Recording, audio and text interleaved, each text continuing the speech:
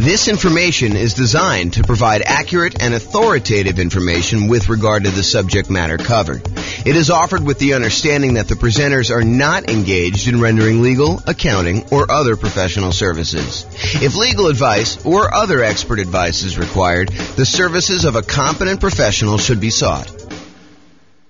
Welcome to the Mesquite Real Estate Investing and Real Estate Financial Planning Podcast.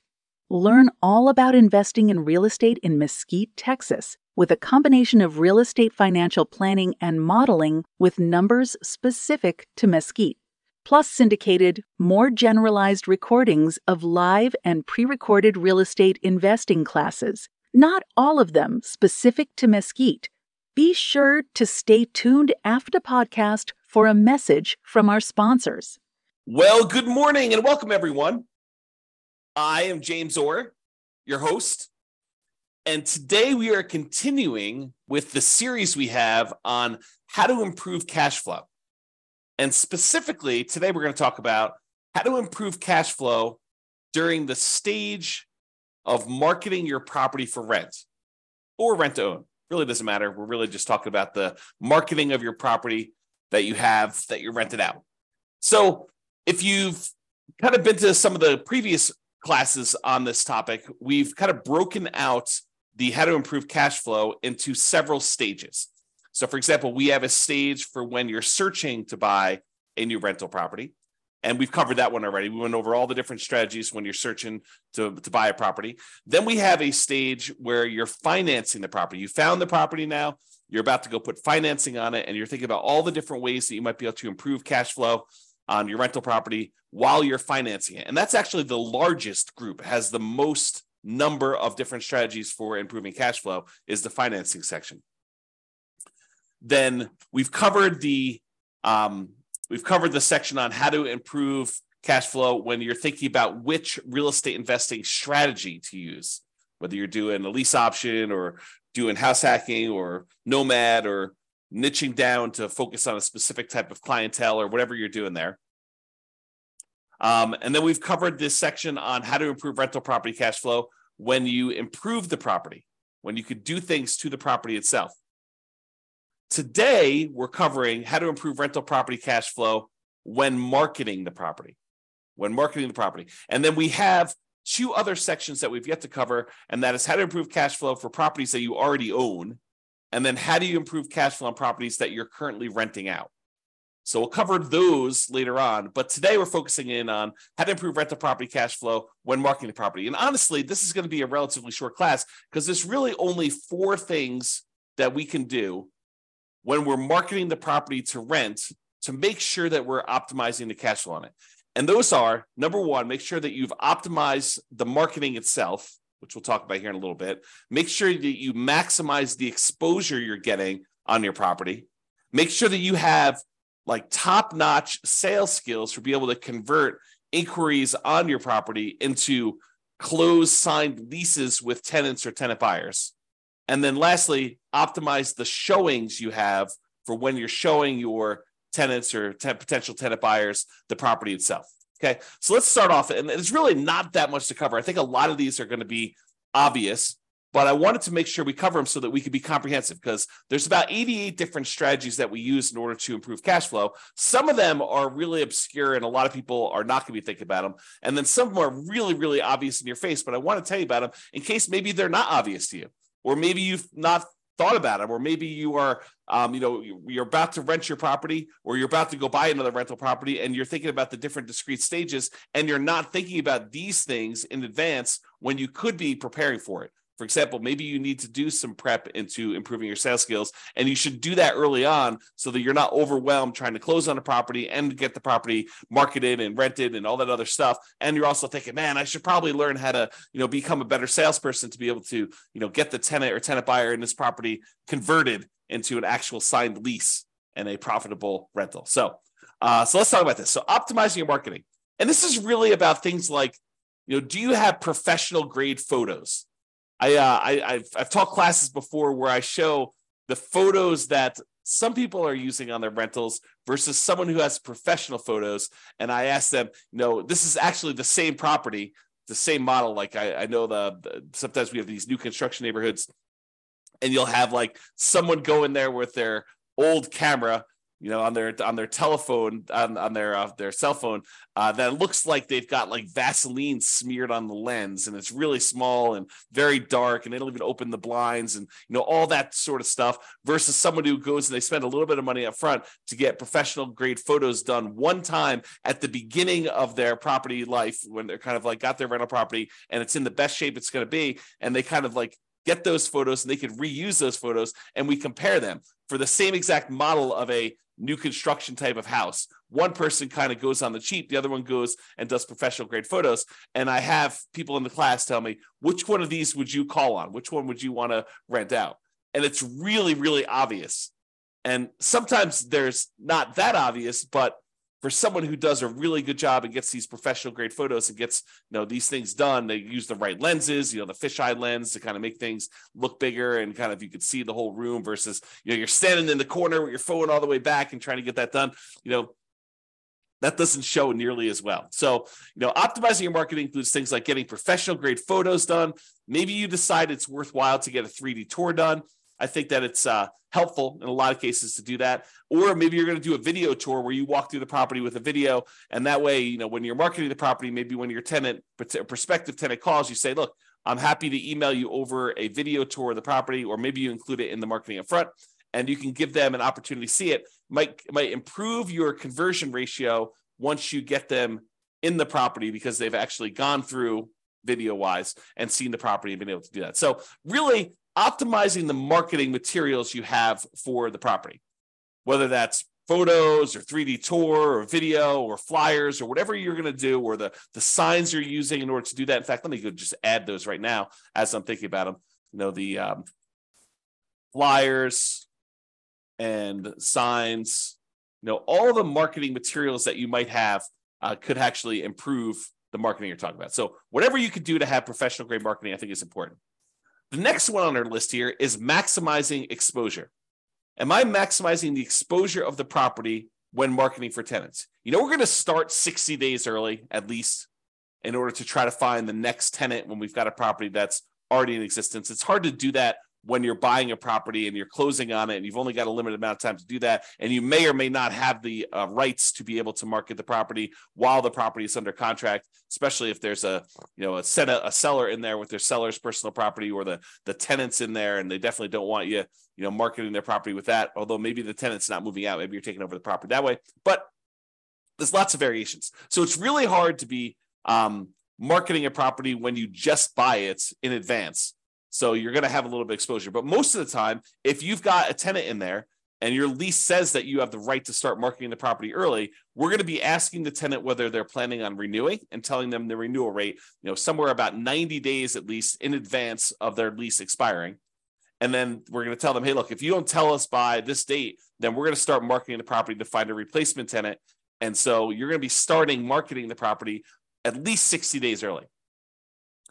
So you're going to start 60 days early to do that. So when you start 60 days early, a lot of times we start at like a premium rent to kind of test to see what we can get in the marketplace. Well, if you're going to do these things like start really, really early and you're going to start at this premium rent, you have to be maximizing the exposure that you're doing to market this property, which means advertising in all the places that tenants are looking in your marketplace. I'm not going to name specific ones because they may change over time. But I mean, I'll name some of the obvious ones, like places like the Zillow rental marketplace, places like Craigslist, putting yard signs in the yard, doing directional signs leading up to the property, all the like very traditional things that you should be doing. But there probably are other maybe local ones or local solutions that you should be considering. So you got to be talking to other real estate investors and finding out where they're marketing, or look at where other people are marketing. If maybe they're doing Facebook or something like that. Be in all the places where the tenants are looking. Maximize your exposure with your marketing. That is going to be a key to helping you get the rents that you're trying to get. So if we're starting 60 days early and we're starting at this slightly higher than what we might even think we might be able to get, like the top end of the rent range, because rents aren't exact, right? Rents are not like this property will automatically rent for $2,000 a month. No, there's a range. Maybe, at the wrong time of year, you're at $1,800 a month. If you're trying to rent this property, right between Thanksgiving and Christmas, in a lot of markets, that's not an ideal time to try to find a tenant. Not a lot of people want to be moving between Thanksgiving and Christmas, especially if there's inclement weather where you live, right? Or think about you're trying to do it between Christmas and New Year's. Your tenant moves out the week before Christmas, you get the property back. By the time you get everything ready to go, it's like the day after Christmas. You're like, okay, now I'm going to put the property up for rent. Probably not getting top of the market rent during that week. You're trying to fill your property right away. You might be waiting a little while if you've got a property that's priced pretty high, trying to do that. So sometimes rents are a little bit lower, depending on time of year and the property itself and everything. Sometimes the rents are a little bit higher. And if you start early enough, we could test toward the high end of that range, because rents are not exact. Rents are this rent range. Different properties, different times of year, different conditions going on. If it's really hard for the tenant, for your potential new tenants to get into the property, and the current tenant's a slob, and their property's kept a mess and really smelly, and it looks really rough, and you can't get good photos, or you don't have good photos, it's going to impact all these different things. Are going to impact your ability to get that top of the market rent. So you want to maximize your exposure and do all these other things right. Okay, so that's the other one. The next thing is sales skills. Have I mastered the sales skills required for phone selling my property to tenants and tenant buyers, and in-person salesmanship to maximize what I can get for rentals and minimize vacancy? This is a skill. Don't be fooled. It is a salesmanship skill. Salespeople have a slight advantage in this particular part of the investing, because you need to be good on the phone. You need to be able to ask the right questions, answer the questions, build rapport, build trust, demonstrate that you are going to be a good, responsive, reasonable landlord, landlady. So it's a sales skill type of thing. And if you don't have these sales skills, maybe you should hire this particular part out. Maybe you should hire a professional property manager who could do this, who has those skills. Or become a master at them yourself. Go study salesmanship.